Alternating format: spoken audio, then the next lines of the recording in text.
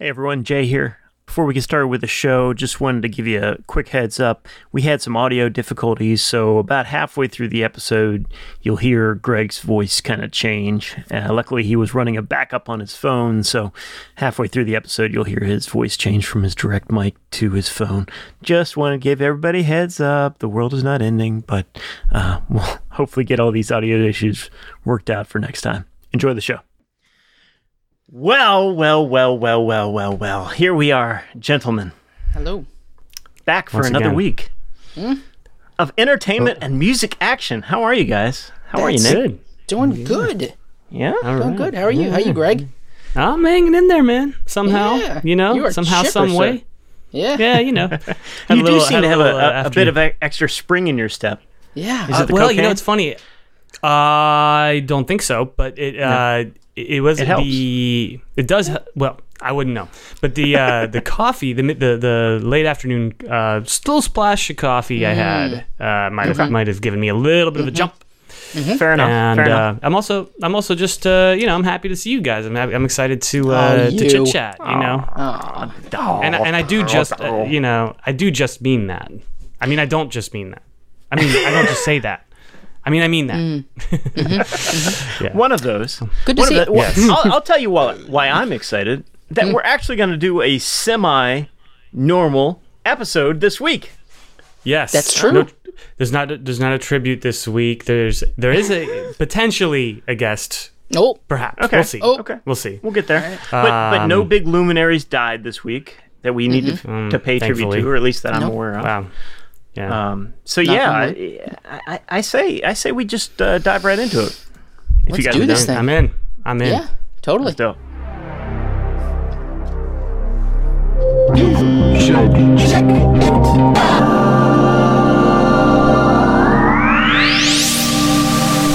Yes, sir. Back like that annoying blackhead on the tip of your nose. It's You Should Check It Out for it's coming episode 40. Wait, I got rid of 40. No. Nope. Episode We're way past that. 64. We're in our 60s, man. You know why Yeah. I keep 60s. thinking that? Because whenever I update like the metadata tags, whenever I'm exporting the You Should Check It Out episodes each week, the default goes back to episode 43. Because that's the project files that you start with. Must be, yeah. But no, this is episode 64. You should check it out. And my name is Jay. I'm Nick. And I'm Greg. Yes, indeed. And I think we have some good stuff for you this week. I think we have some reviews that we need to catch up, some albums that surely the musical community is waiting for our input on. Yeah. They haven't they don't said know as what to much, do. but we can only presume. Absolutely. We'll Tough just to talk with the COVID. Yeah, it's hard. The general public doesn't know whether to like it or not. So here we are. That's what we're right. here for. Yeah. Yeah. Exactly. Your We're here. guide We're here. rails on the mass of mass entertainment media. So, Nick, with that in mind, you have the first go, sir. What would you like? What would you like Thank to you talk very about much. this week? Well, the first thing that I'd like to do, we have we're recording this actually on Sunday, which we usually don't say because it comes out on Thursday. But good friend of ours and listener to the show, Kresmir Tokic, going to wish him a happy birthday. Hey, Crash. Oh. How you doing, Happy birthday, Crash? Chris. Hey. Happy birthday to you. Wow. So wanted to throw that out there, and then I want to play a song. Okay. It's from A an lot of album I've requests already. this week. It's from an album that I've already played a song from, but I'm going to talk about this evening. Okay. This is from the latest Fleet Foxes album. Sure, this is I think it's track 4, Jera. Ooh. Okay, well that's helpful. That's good. Oh, I take kid. it is. Oh, look at Nick's If you could face. just shut up and play the music, that'd be great.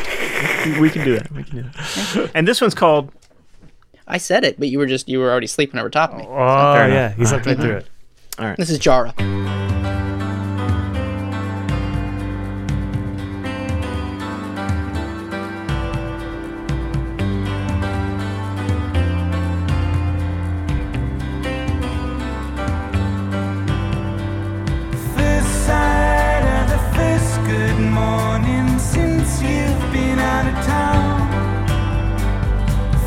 Time any violet omens don't shadow me around.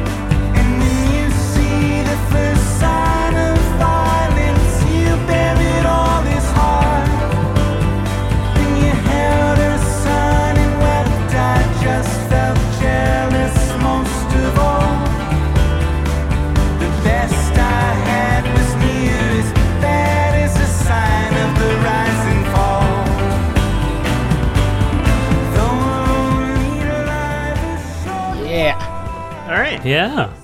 Yeah. Hey, I didn't fall asleep to that.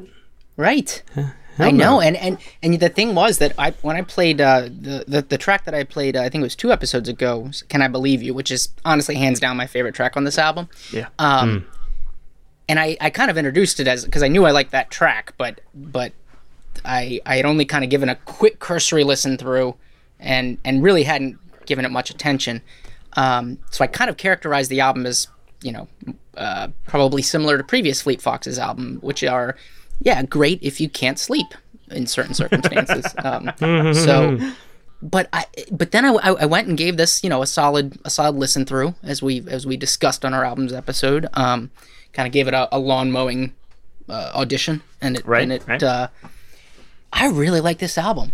Yeah. I really like this album. It's like the most uplifting of Fleet Foxes albums thus far, and that in and of itself, because this album was recorded entirely in isolation, as many that are being released right now are. But Robin Pecknold he's an interesting dude. I've been reading interviews subsequent to the release of the album, and the guy does not have a lot of deep stuff to say about the content. He's just like, just the riff needed something, so we did that. Right. Did you mean anything by this lyric? No, I didn't. It just sounded like it worked. So. Which is kind of, it's just funny because you would think that behind like the indie pitchfork loving Fleet Foxes was some like mystery, message that's going on, and you would think there was like a book behind it that he had read that he was in channeling some character through or something like that. Yeah. But Jay, given your snoring introduction, what'd you think of it, buddy? No, I mean I have to play that character, Is that it's a character? It can be. The J character is like what I like to call it. Yeah. Okay. No, I liked it. It was good. It was a lot tighter than a lot of other Fleet Foxes albums that I've heard. The reverb was kept in check. It was, or at least isolated to the vocals. Yeah. There wasn't that. A lot of their past albums have this really thick old plate reverb sound to that. To it, right? Yeah. Definitely something that they leaned on, I would say. It was definitely there's part of their sound, Yeah, it went from a technique to a crutch pretty quick. I mean, that's not to say I didn't like it, but it definitely became a signature of theirs. Yeah. And definitely a lot of it brought out a lot of kind of wimpy impersonators. Copycats, what's the word? Copycats. That's right. Yeah, where people were like, oh, if I just put enough reverb on my voice, I sound just like the guy from Fleet Foxes. So why would I bother actually singing? But obviously, he can sing. Oh yeah, and he does, and he does. They all sing, and anyway, that's all I wanted to say about that. No. I mean, Greg, what did you think of this album compared to the others? Because you characterized yourself as a closet Fleet Foxes fan in the past. Yeah, I would definitely say it's a pleasure. It's not a guilty pleasure, but I definitely like Fleet Foxes. I liked the first one a lot, and then when the second album came out, I didn't. I actually had a copy of it on wax. I don't know how I came across it. It might have been a present, and I was like, "Oh, cool!" And then I sort of tucked it away, and then later on, I actually had to learn one of the songs for a friend's wedding. Wow! And then I listened to it, the Helplessness Blues.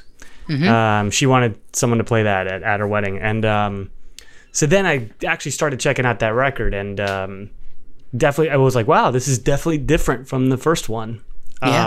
And I like it. I like it in a good way. Now, have they put out anything between Helplessness Blues and this new one? They have. And to be honest, I've not stayed on top of their albums. Like I can't say that I've internalized. I mean, I definitely gave Helplessness Blues a solid listen. And then they had an EP that they put out, which has a beautiful song called My Konos. That is that was gorgeous. Before though. I think that was like before Helplessness Blues. Okay. I know which one you're talking about. Yeah. It's very cool stuff. So there've always been like songs of theirs that I just find just gorgeous. Just absolutely will make a playlist. If I'm making like a pretty song playlist, it's gonna find its way in there. But I was really taken aback by how much more refined and like open this album sounded, especially given the context that this one was done in isolation. Just so many albums that we've heard have been more introspective and more maybe toned down, with the exception of Fiona Apple. Right. But But no, he seemed to like find some, I don't know, positivity and like hopefulness out of this circumstance, which it's interesting because it definitely sounded more bubbly, more upbeat. The songs, they were kind of more bright sounding than I've heard before. I really like Maestra Naza. What's the centerpiece of it? I really like that middle shot. Yeah, middle song. Yeah, and Young Man's Game was a really cool song. Yeah. Really kind of like, I don't know, some more adventurous elements. It's not just a lonely guy strumming on his guitar. It was cool. I liked it. Yeah. It reminded me a lot of Vampire Weekend, to be honest with you. Not in a bad way, but it in the right ways. Yeah, I took it more as like it's more of a driving album than the other ones. Yeah. So that left an impression on me. It's funny because I actually, my head went to like, this really reminded me of Local Natives, but it's actually reversed because they definitely were influenced by Fleet Foxes. Right. Oh, yeah.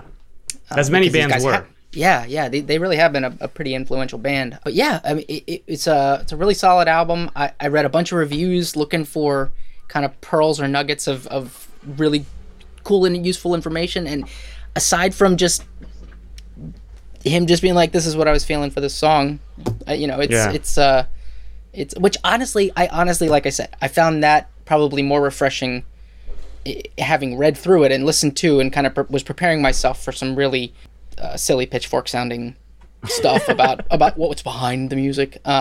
So you admit there's a Pitchfork sound? I know that I was concerned that the buttons that I know get pushed for you so very well would be way out front. I mean, I think it deserves to be said. I went back and looked at the old Pitchfork reviews. I mean, they haven't gotten a rating of less than 8 on any of their albums. Yeah, just for the record, I just wanted to say that. But what was cool, I guess, is that on the other side of that, the guy that is this band doesn't have the same attitude about his music that like the hipsters do about their music. Gotcha. I mean, do you know anything about him? Or I really don't know anything about the structure of the band whatsoever. I don't. I know that he, he's been kind of like the carry through. Mm-hmm. He and Father John Misty had a pretty, I guess, public breakup. So it definitely kind of cemented my feelings about because John Misty used to be the drummer. He was the drummer of the Fleet Foxes. Yep, before he went out on his own. And yeah, he totally does embody like the worst hipster aspects of Pitchfork that I'll acknowledge do exist. But Greg's not saying that. I am, and I'm Nick. The most bearded of that community. Yeah. Well, I think I've told the story on the show before, but real quick, I actually saw Fleet Foxes at 930 Club years ago, and Father John Misty was still in the band. Mm-hmm. But I never, I didn't know anything about Fleet Foxes except I knew their songs a little bit. Right. So, and anyway, we're at the gig, and so the singer keeps trying to like address the crowd in between. And early on in the set, he's like, "Our drummer's from this area," because he's actually from Rockville, Maryland, Father John Misty. Mm-hmm. And to the drummer who, Father John Misty, he's got a mic and he's dressed all in white, like Mick Fleetwood or something, And he kept like kind of hijacking the MC role. Oh, right. Yep. Right, And we were like, "Who is this guy? Like, who does he think he is? He's definitely like, What's the hell is the drummer doing? Get the mic away from that guy." Well, I mean, I would just say he just kept. You could tell there was some kind of tension between the two of them that particular night. Yeah. So I don't know if that was actually a thing or if it was staged or whatever, but it was a fun show. But I definitely remembered that. I was like, "What's the deal with that drummer?" And then come to find out later, like, oh, now he's doing his own thing, and right. Yeah. Pitchfork loves it. Yep. Makes sense. Yep. Always best to keep the drummers in the hole. Keep them in the back. Turn the mics off. Turn the mic down off. in the think hole. about any band. Think about any band that has a drummer that sings. I'm thinking of the Eagles. It's just destined for trouble. The band. Genesis. Exactly. Genesis. The list goes on. Yeah. Jellyfish. You guys ever heard of Jellyfish? Never. Totally did. Never. Yes, that was the sound of Nick and I pretending to know what Greg was talking about. Well, I'll definitely we'll have to have a conversation. I'll bring it up in another episode. Drummers who sing. Their famous album, Stingers. Yes. Jellyfish Stingers. Yeah. Love it. You ever heard Stingers by Jellyfish? About 1992. The drummer sings in that band, right? Is that right? Yeah, right. Funny thing about that drummer, he stands up and plays drums and sings. Perfect. Very cool. Okay. Yeah, exactly. Yeah. So he's like actually in the front. Yeah. Anyway, Right. cool stuff. That's why the bass drum sucks. Yeah. Well, Nick, I mean, was there something that stood out to you about this album that was like way different, or? It was honestly, it was the characterization and the way that I set it up the previous time. We've got a cool segment coming up here, and I just wanted to bring it up to say, like, nope, this is actually a really good album, and it's different than the way I feel about previous Fleet Foxes albums. And like I said, in the time since I picked it to talk about it, I did a good bit of digging to try to see if I could uncover some Bird Clock. Hey, Bird Clock. Thank you for the much needed interruption. I appreciate that. So, do I have anything more to offer? Nope. Okay. Yeah. That's it. Just go check it out. What's the name of it again? It's called Shore. Sure. Like it definitely has Shore. It definitely has a vibe to it. It's a really kind of cool, cohesive album. Check it out. I would say it's a worthy addition to their already impressive discography. And a worthy addition to the You Should Check It Out playlist, which you can check it out on Spotify. Yeah. Indeed. You should check it out.com/playlist. Yeah. Not bad. Thank you. The show name works so many ways. It's great. All right. Very cool. It really does. Have you guys ever found yourself in a conversation? Yeah, you guys should check out our podcast. It's called You Should Check It Out.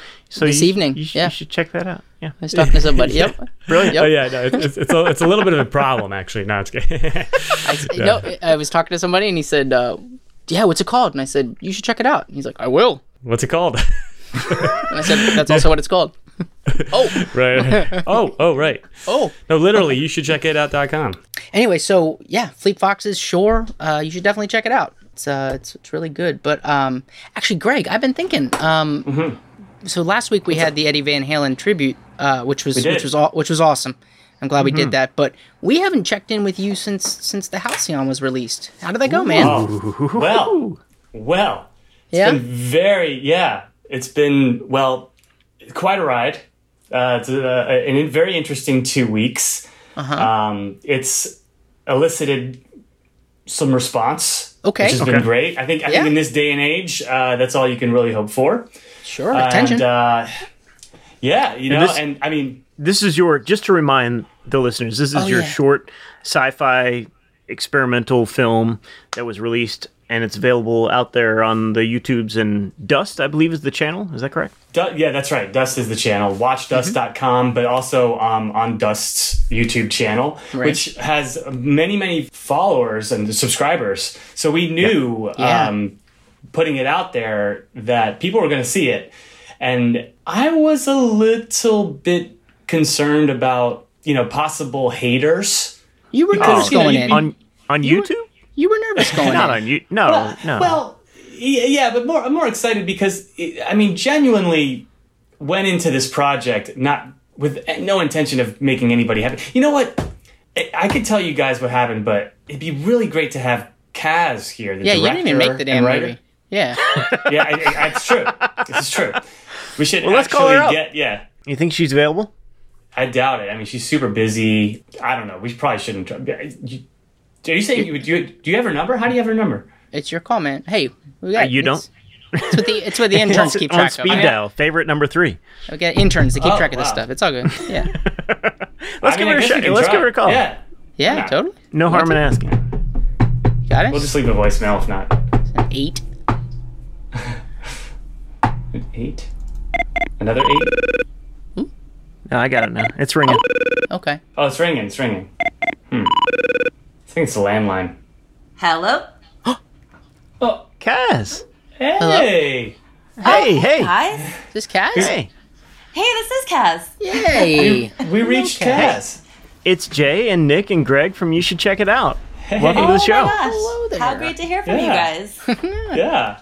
Kaz, I was just telling Nick and Jay about the overwhelming response to the Halcyon, which, for the listeners, Kaz was the director and writer and co-producer and a lot of things. But this was our project. Thank you, Jay. Thank you. Thanks. Very nice. Yeah, So let it be. Before we go any further, I just want to say that, like, despite whatever YouTube has to say, I actually really enjoyed the film. I thought it was great. Oh, thank you. I really did. Yes. And I've said as much to Greg, but I haven't said it as much to you, Kaz. So excellent work. Well done. It was beautiful. It was beautifully shot. Thank you. It was really cool. Oh, Thank you. Thanks a lot. Well, yeah, I mean, it's been definitely a bit of a wild ride the last couple weeks. And I think you guys are pretty well familiar with like the weird sort of genesis of the project where it happened completely backwards and by accident for no money. And you know, which was amazing. And I've made a lot of more conventional short films and a lot of music videos. And so I'm used to working in a much more traditional like production way.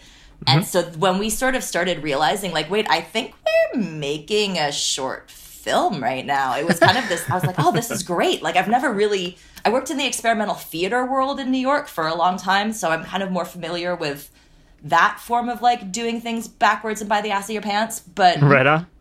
This was kind of great. And so anyway, we kind of were like, oh, what an amazing magical, you know, accident that we've ended up making this short film that we feel positive about. And it was just funny because we literally wrapped post, like I hit done on Premiere on my laptop. And it was it was in March. So it was right when the lockdown just started. And so we suddenly were in this weird, we'd been like, oh, maybe we'll have a premiere party and invite our friends over and like show, you know, now suddenly like, we couldn't do that. And it was just this super like random shot in the dark thing where I had actually in my real life as a screenwriter and, my real career had been like developing a couple projects with this independent studio called Gunpowder and Sky, which is actually the parent company of Dust. And so through my work with them, I'd gotten to know this woman who I'd been developing one project with and who I knew also ran Dust. And so when everything was kind of going to hell in a handbasket, I was like, I know they're more sci-fi, but, you know, like I consider the Halcyon definitely solidly like dystopian, post-apocalyptic, and I was like, maybe in these strange days that we're in, that's kind of enough of a genre, you know, it's genre for sure. And so I was like, what the hell, like no harm, no foul. I'll just, you know, reach out to Anna and just be like, I made this thing, you know, just take a look. Maybe it could be right for you in these strange days. So I did, and at first she came back and was like, well, it's definitely not sci-fi enough for us. And I was like, right, okay, you know, worth a shot. And she was like, but I haven't made up my mind yet. Let me keep discussing it with my team, and I'll let you know what our final decision is soon. And so I was kind of like, well, that's a weird, you know, okay. I mean, great, like better than a straight out no, but okay. And so, but I told Greg and I was like, well, that's nice. It's nice that she's even, you know, considering it and is watching it, shown it to other people at the company. Right. And then she came back later and was like, okay, so the thing is, as mentioned, it's not sci-fi enough, but we've decided that given the current events and the lockdown and the plague and everything, that we're going to program a block of dystopian post-apocalyptic shorts on Dust. And we would love to have you guys included in that. And so we were like, oh my God, amazing. So stunned, completely stunned that this weird non-film was now suddenly going to have this insane, I mean, they have like 4 million subscribers across all their platforms. Like it's kind of a big deal. Quite the reach. So that was awesome. And then as the premiere date was coming up, I reached out at one point and I was like, yeah, so what's the deal with like this block of dystopian shorts? Like, how does that work? And they're like, oh, we scrapped that idea. We're just going to release it as is, no caveats. I was just going to say, call it. Oh, jeez. There's no mention of that anywhere. No. So basically they were like, yeah, we're going to do it just as a one-off. It's not going to be part of a group or part of a block, and we're going to define it as experimental sci-fi. You're the block. I'm the block. I am the block. And so we were just kind of like, okay, like that's fine. That's cool. Like I'll take, we put experimental in front of anything, and I feel like kind of anything goes in a way. Sure. So that was kind of the lead up going into it. And then everything gets locked up, and it was, October 8th. And Greg and I had a couple conversations about like, we just need to prepare ourselves because there's going to be some people who don't like things and people who say stuff and say, I don't like it. And all this, and we're talking about the sci-fi community here, which is not renowned for being the most welcoming and inviting into their community. They take the genre seriously. Yeah, they take the genre seriously. I think, and feel very protective of it. Yeah, and it's funny though because Greg had been talking, had mentioned to his brother Austin, who you guys know, and had said like, oh yeah, we're a little worried, that there might be some haters. And what was it that Austin said? Best thing that can happen. Yeah, best thing that can happen. Which I really took to heart, and I'm glad I did, because it definitely... It sounds like Greg's still working on that message. Yeah. Well, but his Austin impersonation is spot on. No, I'm saying it like Austin. Right, I'm working on that impression. Okay. Yeah. It was a great impression. Yep. Thank you. But yeah, so basically, the morning rolls around, and I set an alarm because it was going to go live at 7 a.m. And so I got up in the morning, got my coffee, and came and opened up YouTube and went to, and listen, I'm a professional artist. I'm very used to criticism and rejection and people being poo-pooing things. I deal with that every day in my job. Sure. It still felt like a slap in the face, I'll tell you. Those first, I hadn't had my coffee yet. But it just, it was this kind of crazy experience, because it was it really opened my eyes to what I'm now kind of really considering this kind of bizarre, cultural ecosystem that has blossomed in this, nefarious region called the YouTube comment section.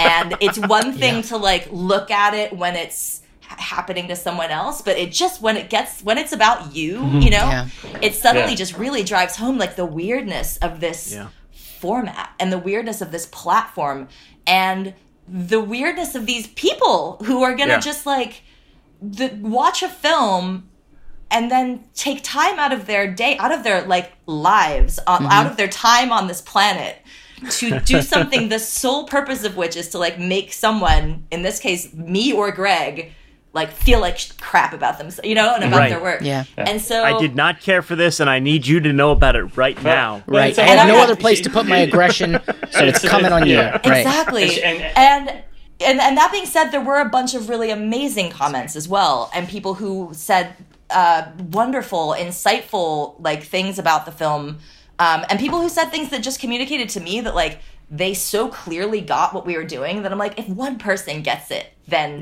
we did our job. So I kind of that really helped. So, way more than one, but if it was only one. But then kind of as I came out of the oh my God, this is horrible mode, and started kind of looking at this, like I said, this ecosystem as more of a kind of an opportunity to examine the human condition.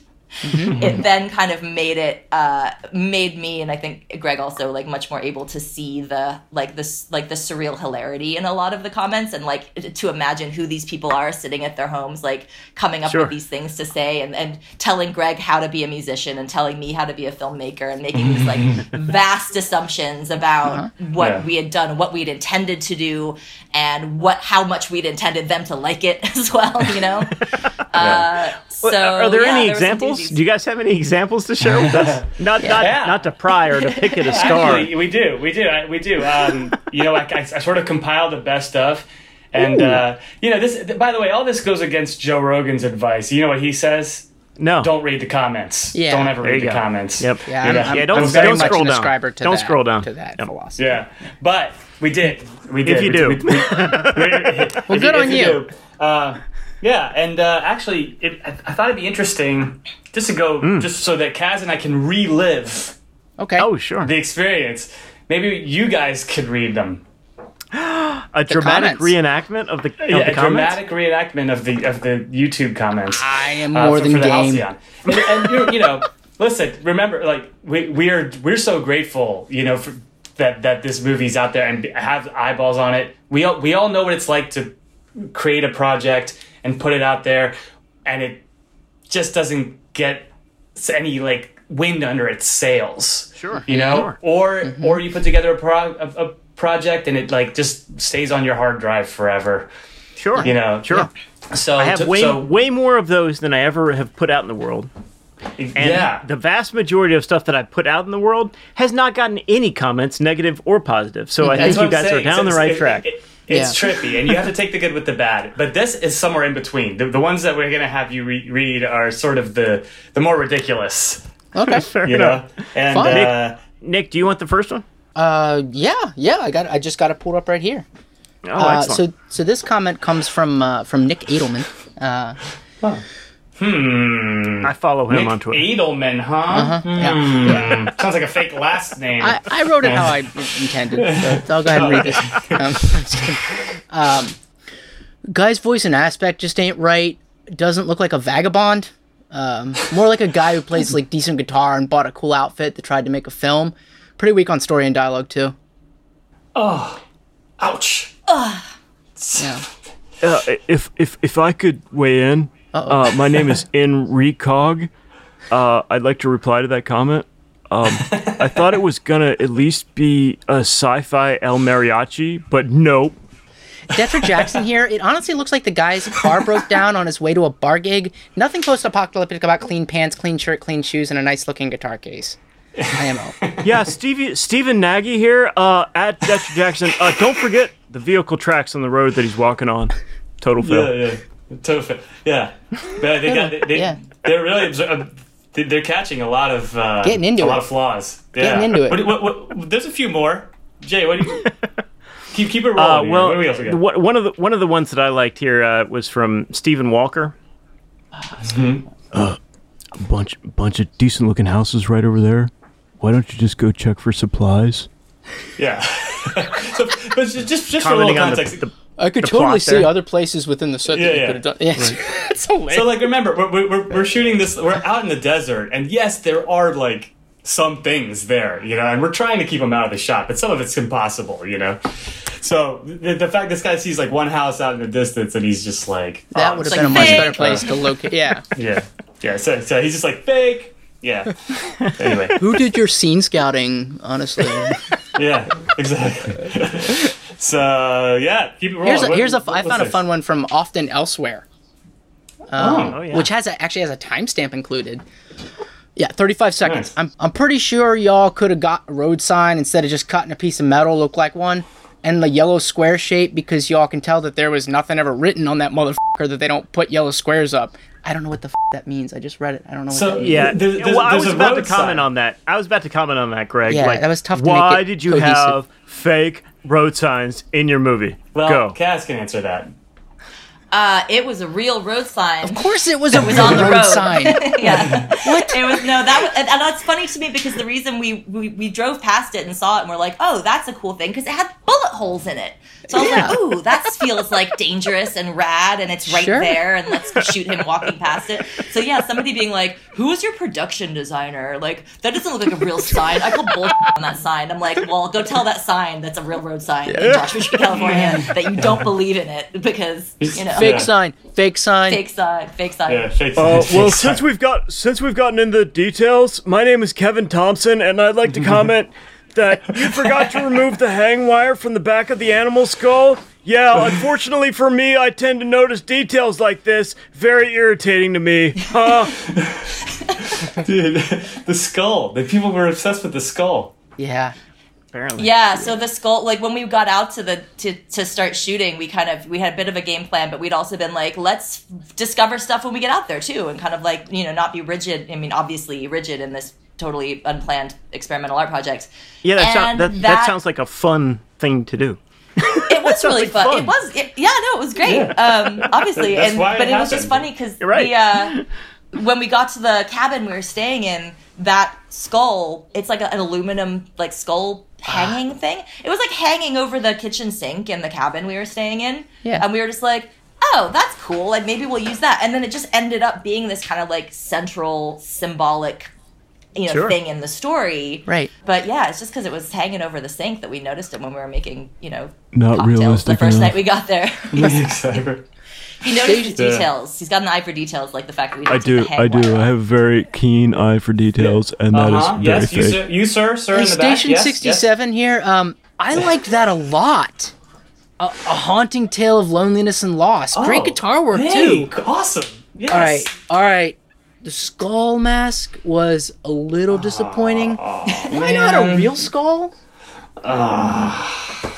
Dude, why not a real skull? Point.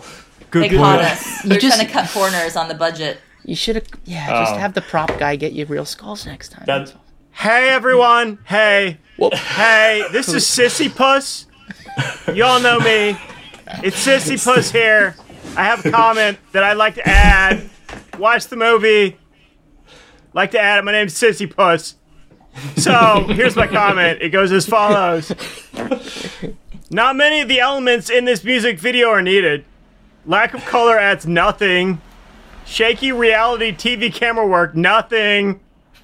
Quote, once upon a time in Mexico, quote, unquote, Robert Rodriguez emulated music, added nothing. Purity, psychedelic, lonely. I could go on.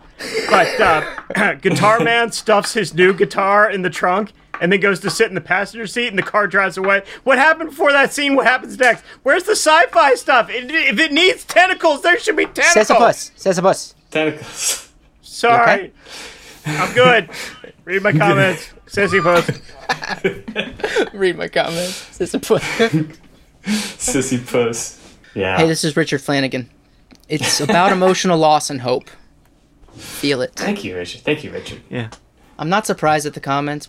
We live in a fast food world where everything is obvious and most are oblivious. Yes. But if I could add in, my name is Monsieur B. And sorry, but liking it or not is not proof of anything. The fact that you appreciate the piece does not make you better, or your judgment of valor is nothing more than arrogance. This film is not. This film is Russian now. You know, Monsieur B. You know, this film isn't great, in my opinion. Far from being a masterpiece, it's trying to be deep. Sorry. And being deep is somewhat different. I am French, clearly. I'm French. And I have a certain... Listen to me, I'm French. I am French, and I have a certain experience of intellectual cinema. Can have an interest when it's sincerely behind. In case it's not, that's just ego masturbation. Quite like your commentary. I'd just like to say that. My name is Monsieur B. This is from 1 week ago. Man, yeah. Anything that you guys want to touch? A lot of... There were some comments from this lady Janet. Nick, if you could, if you could give the rundown on her comments there, Janet C. Yep. Well, so yeah, Janet C. She's got her bio. We should read her bio and then read her comments. Sure, yeah. So, you need context. Yeah. Context. Thank you. Hi, Janet C. Life passes in the blink of an eye. We are all energy vibrations. Put out good vibes. The universe will give those back your way. Be honest, loving, and kind, and laugh a lot. And always remember to look at life with a smile. Those are great comments, Janet C. Thank you. Yeah, it's what I believe. It's what I believe. That's her beautiful... description. That's her profile description. Oh, you want to know what I thought of the film? Yeah. Boring. All caps. Boring. Boring. I said that 13 minutes ago. Yeah. Well, we know what the C stands for. Name's Toulon. Dougal Toulon. Yeah, you all know me. Uh-huh. Yeah. My description goes as follows. I wrote this 1 week ago. Stoner goes to... My name's Dougal Toulon. Dougal. Okay, got it. Dougal. Go ahead. Yeah. Dougal Toulon. Stoner goes to a desert to play guitar. Not Psy. Not Phi. Follow up, Dougal. You believe this film to be real? Is this a true story? Is that the premise that you're arguing, Dougal? Dougal, where's he going? There he is. It is Phi. It's just right? FYI. Listen. It's Phi. Listen, when I go to watch a film, because I don't read films, I watch films. When I watch a film, I expect Psi and Phi in that exact order. And if I don't get it, I'm going to comment. Right. People who've been following me know this. Okay. Thank you, Dougal. Thank you. Thank you. Do you want to finish them up and then talk? Or do you want us to just keep doing this? Keep going. Okay. Where the hell are we? Supreme! How much more pain can you take? Supreme Emperor. Supreme Emperor is good. What was Supreme Emperor Mittens? Supreme Emperor Mittens. Oh, what the flippin' I think hell? it's their cat. We have a new guest. We have a new guest here.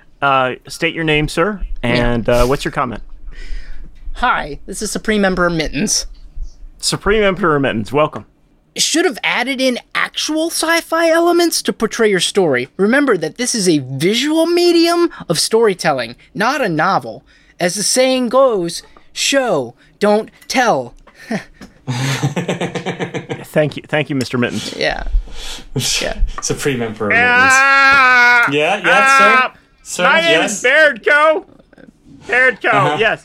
And I just like to say that I expect sci-fi, not sand-fi. Just back off the mic there. Sand-fi. Sand fiction. My name's Bairdco. Okay, sand fiction. Bairdco. Hey, this is Sarcastic Maniac. This guy must be the owner's nephew or son or something. It seemed like it was just a chance for this guy to LARP as bad Johnny Cash. Dude. Having just read that, I want to say sorry. Damn. Well. You're out there LARPing as a bad Johnny Cash, Greg. I'm sorry. I guess so. And apparently I'm somebody's son or nephew. Well, aren't we all? That's true. Just as a follow-up comment to that one, this is the Mike D, not like the Mike Diamond, like from the Beastie Boys. This is the other Mike D. Gotcha, Mike. Go ahead. Yeah. This have a budget of $0? Yeah. Yes. Not as even- a matter of fact. This have a budget of $0? Not even sci-fi. Just a dude saying some BS and giving a solo music performance. Okay. That was one of the early turning points for me in terms of just like having to laugh. Thank you to you, Mike D, for that. Yeah, good job, Mike. Thanks, Mike D. Way to turn it academic. We wonder what the hell is up with you. Mike Diamond. Gosh. Yeah. What a saint. Okay. So, So, I mean, come on, guys. Nick and I just had a lot of fun doing that, but that couldn't have been like extremely like pleasurable for you, unless you're Oh, well, we've into already a heard completely it. different lifestyle than I'm familiar with. We've heard it all before. We've read it all Okay. before. And also, remember, actually, the thumbs up outweigh the thumbs down. It yeah, has we do. like 50 Excellent. On YouTube alone, it has 50,000 views in 2 weeks. yeah.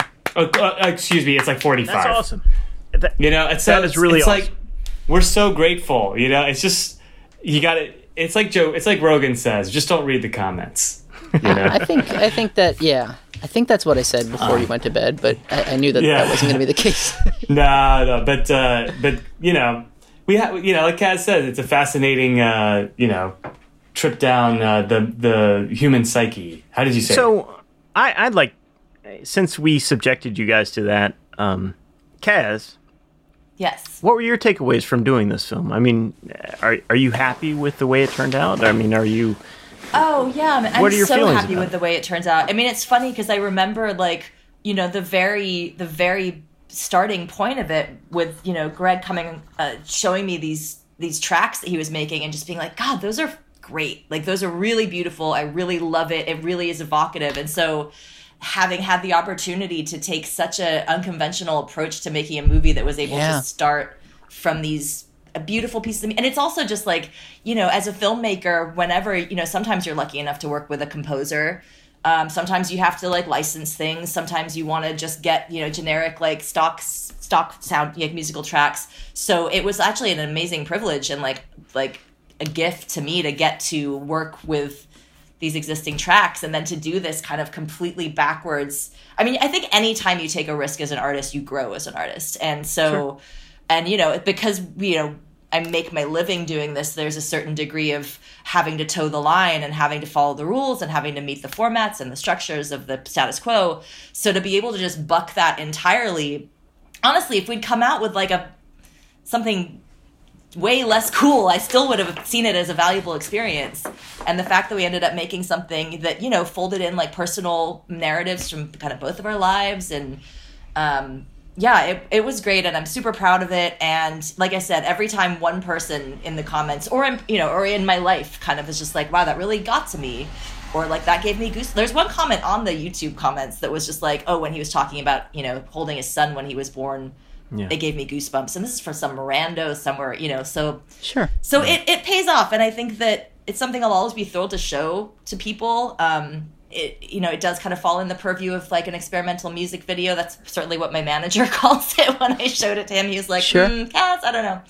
But no, it was overall super positive. And also, you can't kind of like argue with the numbers. Like every time, we just have been watching them tick up for 2 weeks, and it's like, 45,000 on YouTube and, like 30 on Facebook, and then another 5 or 6 on Insta, and it's on Roku now, so you can actually like watch it on your TV. Whoa, cool. So it's I kind of couldn't be happier, and I am glad that I've had the opportunity, both through time heals all wounds, and also through this wonderfully cathartic experience, to kind of like get my head around the negativity well that can be YouTube, but that also is just they're entertaining me now. So I'm sorry my film didn't entertain you, but now you're entertaining me. But it must be brought up though. That I love it when they say like, oh, I just wasted 8 minutes. It's like, well, 9 now that you've like added this comment. So I don't know. It's also I'm also not inclined to be like, listen, you want your free back? Yeah. They got plenty more minutes to spare. Dust is a free service. It's not like a Netflix where you pay a monthly fee or anything like that. So we're just out here, and they wanted to try something new, and but it's amazing. You have to remember who your audience is, and I think that's one of the lessons here is that like. Yeah. Kaz and I were like, oh, we're putting it out into the world, but we're putting it through the lens of this. Exactly, yeah. If you look at the other stuff on there, you notice that it's all very CGI. There's always an alien. There's always an explosion at some point. Yeah. Some people have figured out if they put the alien and the explosion in the very first shot, that'll keep people in. I was going to suggest that instead of guitar, you would just be playing an exploding alien. But you should have been playing Tentacles, really, if we're going to listen to the audience. Sure. Tentacles, tentacles. There was more than one tentacle out of the bush or something. Yeah. Right. Yeah. It was ironic too, because I was like, oh, they must be upset because there's no tentacles, like as a joke. And then the next day is like 2 comments like, where are the tentacles? Where are the tentacles, dude? Where are the tentacles? So Kaz, I actually have a question, because you said you've done music videos and other short films. So was the music like? Was it 1-to-1, or was it kind of like inspired by, and then you did some shoot, and then you went back to the music to find what would fit? Like, how much of it was to the music? No, so basically when we were first still imagining this as like a mood reel that we were going to make just for Greg to use as a, on his YouTube channel as a kind of more interesting way to showcase this music that he was a co-composer of and co-performer of and co-record, all these things. Yep. And so when we made, but happily, both of us are quite meticulous in our practice, and are both, we've said many times before that we have a very similar creative metabolism, which is why I think we work so well together. And we sat down with the list of tracks, and we just kind of started roughing out, okay, so for this track, this wants to be probably the first one we hear, and let's get this shot of like walking down the open road. Okay, great. This one, like, let's try and find some kind of dilapidated structure and have it just be kind of like him, pondering reality and playing guitar. Great. This one we want to have, like Paco, which is the flamenco style one. We knew we wanted to actually have some like matched up footage for that. So yeah, we kind of had like a sense of the scene of each song. And then it was when we went in and started plotting that out that we were like, oh, this actually kind of feels like a narrative. Like there's something, this is making me curious about this character, this guy, this man in black out in the desert, just wandering with nothing but a guitar. And so, that's when it kind of started evolving. But we stayed true. Like we didn't switch out which songs stuck with, which I hadn't really thought about until just now. But, the opening scene and the song it's matched with this. One of them we switched. The very last one we switched. At the end, but other than that, you're right. We stayed true. Yeah, but so it was very born from the music, which was great. And it's just so wonderful to have the opportunity to do something like that. Where if it was for a job or if either of us were on a deadline, like it just never would have happened because we wouldn't have taken the risk because you would have done something that you knew was going to work. We didn't, but we didn't care. We're like, if this just sits on a Google Drive for the rest of our lives.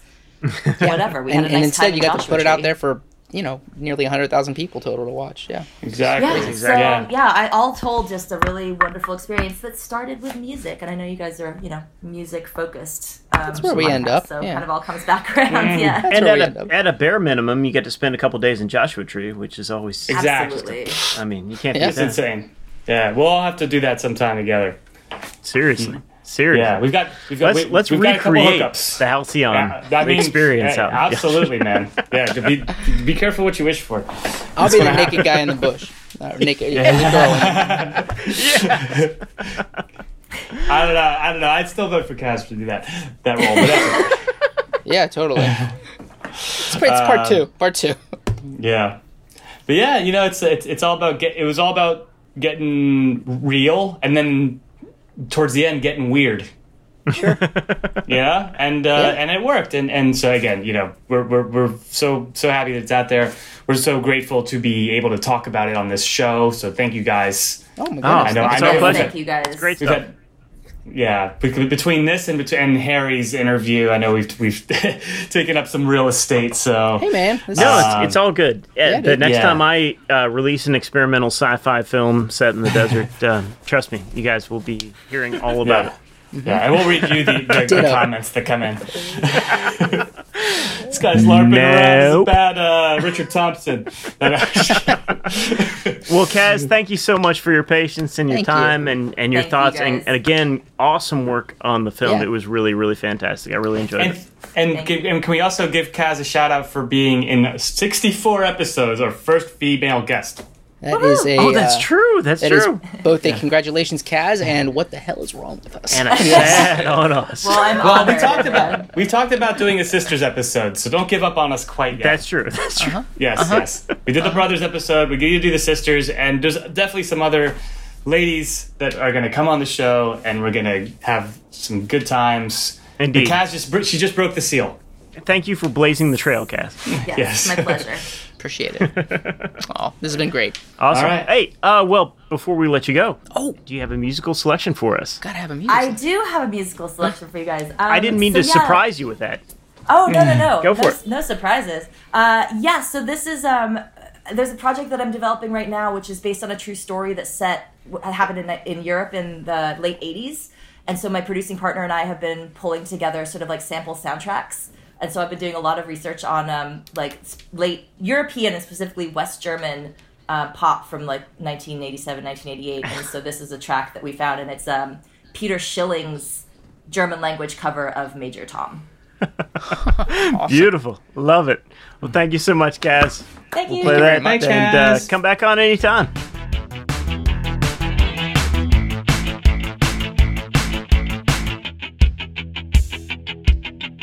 Gründlich durchgecheckt, steht sie da und wartet auf den Start. Alles klar, Experten streiten sich um ein paar Daten. Die Crew hat dann noch ein paar Fragen, doch der Countdown läuft. Effektivität bestimmt das Handeln, man verlässt sich blind auf den anderen. Jeder weiß genau, was von ihm abhängt, jeder ist im Stress.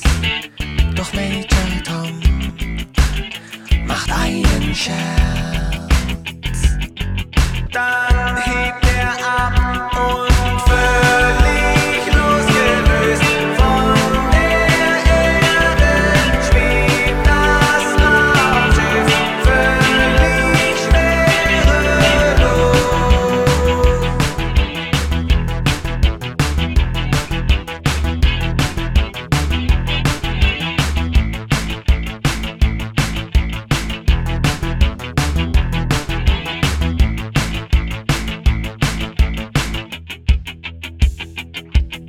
Die Erdanziehungskraft ist überwunden, alles läuft perfekt. Schon seit Stunden.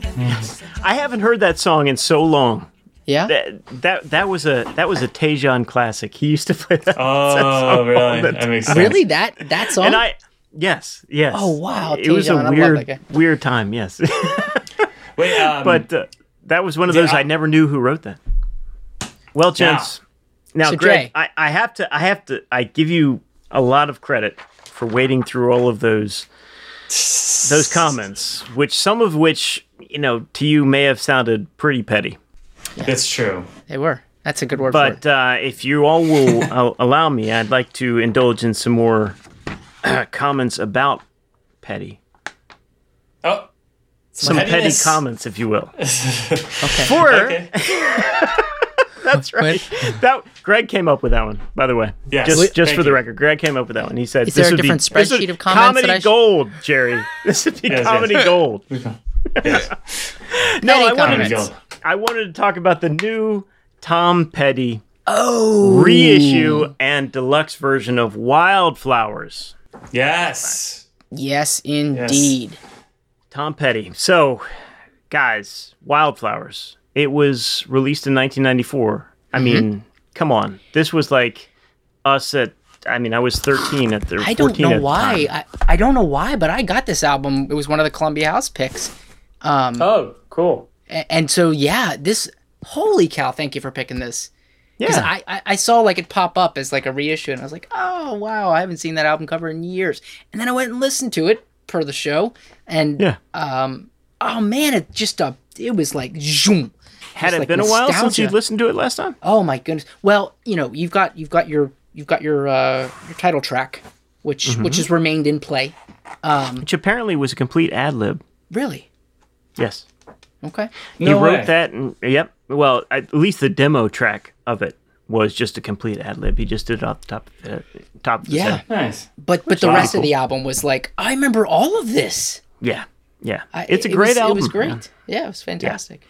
Absolutely. So Wildflowers was released in 1994, produced by Rick Rubin. This was his Tom Petty's second solo album.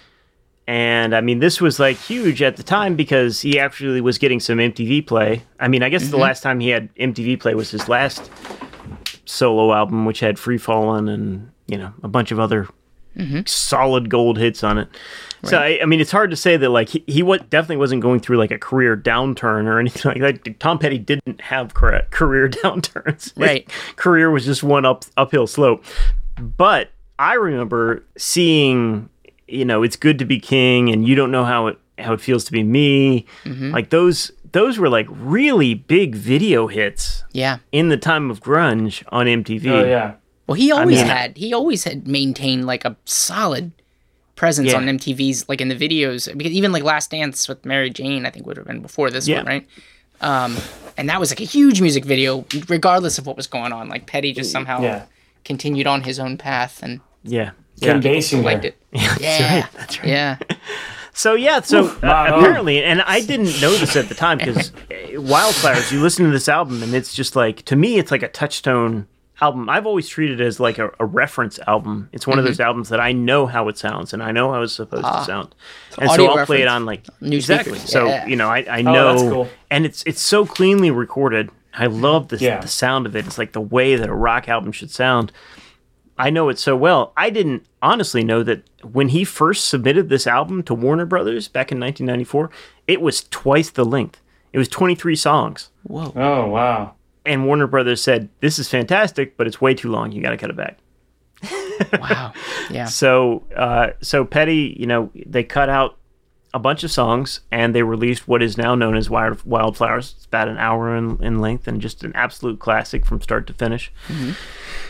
And so it turns out that Petty had kept this project in his mind and always kind of viewed it as a kind of a seminal work of his. So after he passed, his family said, well, this was one of his top priorities to make either a box set, or he had even talked about like going on tour, just doing like all of the songs from the Wildflower sessions. Cool. Nice. And so they've done that. And this new box set is incredible. It's not only the entire Wildflowers album, based on the 2014 remaster, plus the 10 new songs that were cut in the studio. And then there's a bunch of demo takes, including the demo of Wildflowers, where he is just doing it off the top of his head. Oh, nice. And a bunch of live tracks. So it's really... I sent it to you guys, and I said, "It's a 4-hour commitment." Yeah, let's check this album out for for this week. And then they're like, still doesn't break his record of that 6-hour like ambient one by the Caretaker, but that's okay. Yeah, fair enough. Yeah. But to be fair, I only wanted to focus on I wanted to talk about the original album because it meant so much to me back in the day, and still does. And these 10 new tracks. So have you guys gotten a chance to listen to the new tracks at all? Yeah. Greg, check them out. I listened to the new tracks. It's interesting because, when I didn't realize it was supposed to be originally the 20. How many tracks was it total? Originally 23. Because I'm hearing that, I'm like, that would have made so much sense. Why didn't Warner Brothers? Like in the peak, of this is around the time Melancholy and the Infinite Sadness came out. Dual album. Right. There was definitely an appetite for double albums at the time. They make so much more money off that. Exactly. Because, they were charging $25 a pop at least. Yeah. You know? So in the end, I heard the songs and I had to say, like, it was definitely, they made a good edit. Yeah. In the songs that they selected. Because you can sort of hear the other songs, these like new quote unquote songs. I feel like I can more easily associate the reference or more easily compare it to something else. Whereas the ones that they decided to make the final cut are so Tom Petty, could not have been anybody else. I actually totally agree with you on that. Yeah. Weren't fully baked to make it into the album. Yeah. Right, and these new songs, as cool as they are, and they're from the same session, so they're recorded great, I'll listen to them, but they're clearly more derived seemingly from other bands or other artists. At least, again, that's my impression. Yeah. Whereas the other ones are just pure. But you never know. Like if they had been like sandwiched in with other tracks from the original Wild, would have been a totally different experience listening to the album. Yeah. I was looking throughout, like today, like in the run up to this, I was looking to see if anybody had like the original track listing of how it was originally supposed to be ordered, because I would love to hear it in that. That order. Because I know that Wildflower album, like I know it so well. Yeah. How each track goes from track to track. I'd like to see how they would fit in some of these other ones. But Nick, what did you think? I very much, when it hit the 10 remaining tracks, or like track 14 or whatever it was, it was very much like, whoa, what just happened? This is different. And that's actually when I checked my phone to see like why this is new. I don't know this. And I continued to listen to. That's when I texted you to say like, oh, this is 4 hours worth of material. Jay, what did you want to talk about specifically? Because we're recording in less than 4 hours. No, I thought it was good. I actually was taking the tracks and then trying to go back and listen to the ones that it sounded like me. Yeah, I played that same game of what order would these have gone in, and then I started to listen to some of the demos, and then I had to help with the kids. So I thought it was. What is the purpose of a box set aside from a way for an artist to make additional money? But it's really to kind of tell the story behind the album, to kind of give you a sense of here's what was going on with us, and here's all the stuff that you didn't hear, and here's some banter in the studio, and it's for the super fans, right? Yeah. It's for the people that really love the album. So it's exactly what it should be.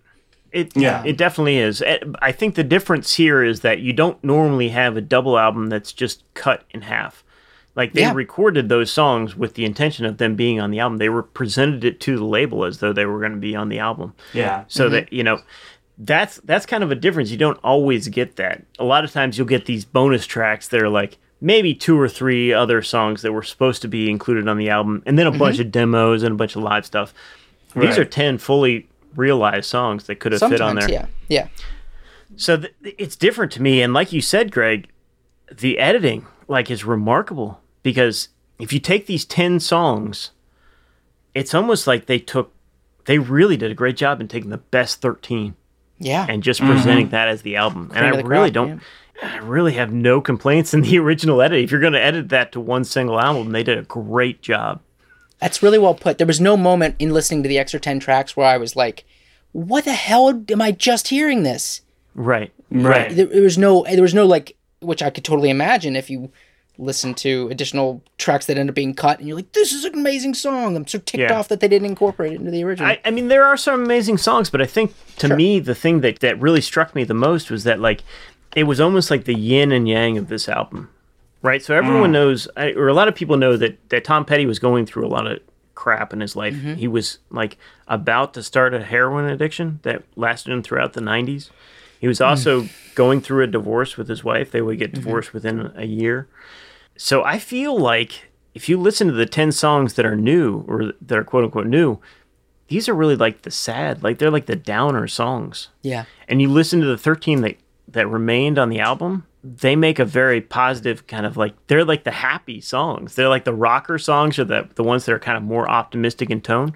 Mm-hmm. I couldn't listening to these songs. It was these are really kind of sad songs. Dude, it's good to be king. I mean, that can be perceived. That particular song can be perceived in a bunch of different ways. But all I was going to say is the very end of It's Good to Be King, there's like these string swells. Oh yeah, that are just like, what the hell? Like who? Why would you keep that there? The orchestra's it's really, really amazing. They're actually in the entire song. Yes, like, that quartet is like, or whatever it is in, because same thing. It was I don't know, maybe the digital remaster or something, but I never really picked that out. It felt like a new part, that particular part of the song. No, but So I'm just saying that I remember that song being on the radio and that outro happening and being like, wait, did a new song start, or is that part of the last song I just heard? Right. Sorry, Nick, but that's all I was going to say. Is that like it sort of triggered a flashback for me. The just this very end of It's Good to Be King has this really cool moment. I've never really looked back on that Wildflowers album as anything other than like a positive uplift. It's an album I love. You say that.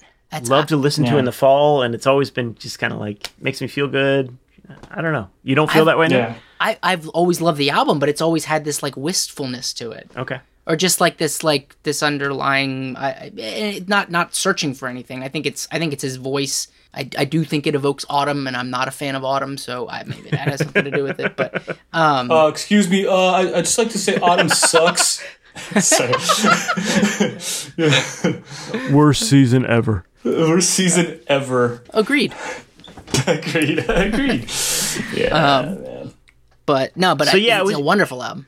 Yeah, no, it was just remarkable to me, that 10 new Tom Petty songs, and I think there's some really, really great songs on there, like Climb That Hill, love that song. Harry Green is kind of like, I don't know, that's a really cool song. Confusion Wheel, Leave Virginia Alone, there's some really great songs on here, but it just seems like they took all the sad songs and kind of stripped them away from the album, which affected what became the classic album known as Wildflowers. And so I'm happy to see them both. I was a little bit underwhelmed. I was expecting some more, like, just some straight hits. Yeah. But, hey, 10 new Tom Petty tracks from a prime era, I'll take it. Because how many... I mean, that's almost like you can compare that album to, like, Get a Grip by Aerosmith or something. Like, had a lot of singles. Oh, my God, yeah. Hard on Me. You Wreck Me. You Wreck Me. Yep. You Don't Know How It Feels. Was Time to Move On a single? I don't think Time to Move On was a single. Okay. Yeah. It's Good to Be King. We talked about. Yeah, no, it was classic. I mean, I could share my intro to this album was the radio, and but I didn't necessarily turn it off when it came on. But I was kind of like, my appetite was, I had an appetite for destruction, You had an appetite for destruction.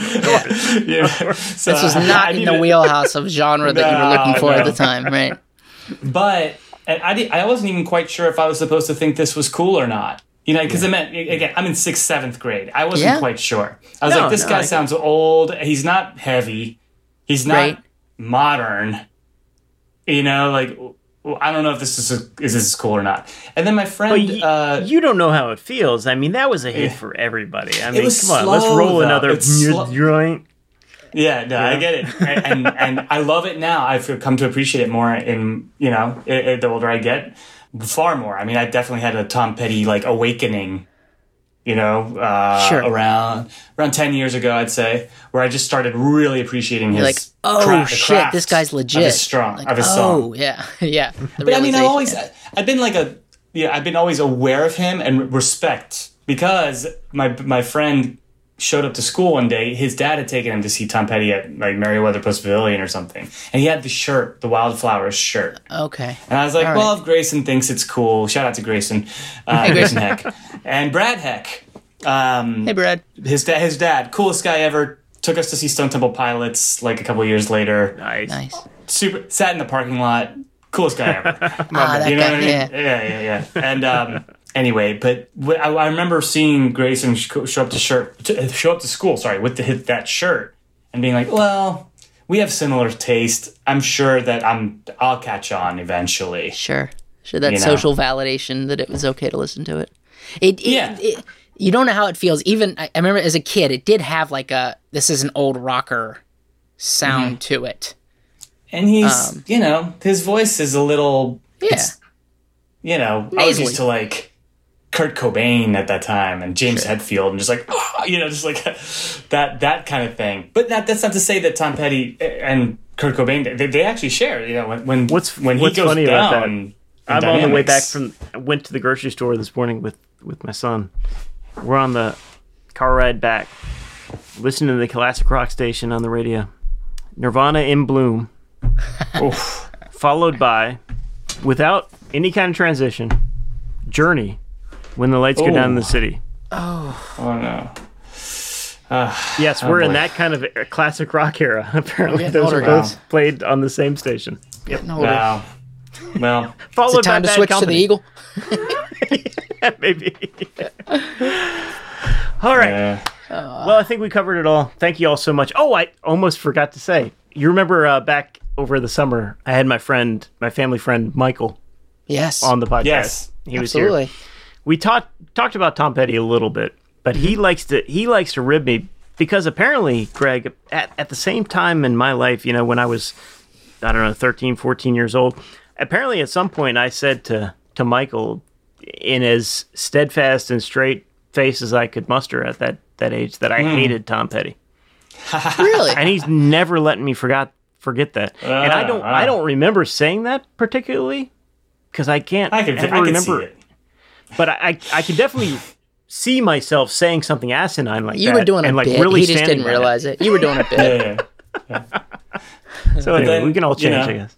But fast forward, we've told the story. We told it on episode 12. I looked it up. But the story of Jay and I in the guitar store. That's right. Yes. And Tom Petty walked in. Jay, the quote. What did he say when you said, "Are you Tom Petty?" So, are you Tom Petty? Every day of the week. Every day of the week. He should have.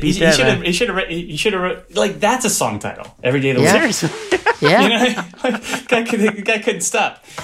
Anyway, but that was such a great memory. And by then you did not hate him, Jake, because I remember definitely not. You lit up like a Christmas tree, and I was like, I was just happy for you more than. Because I was like, yes, I told him this guitar store was cool, and it's definitely cool. You called it.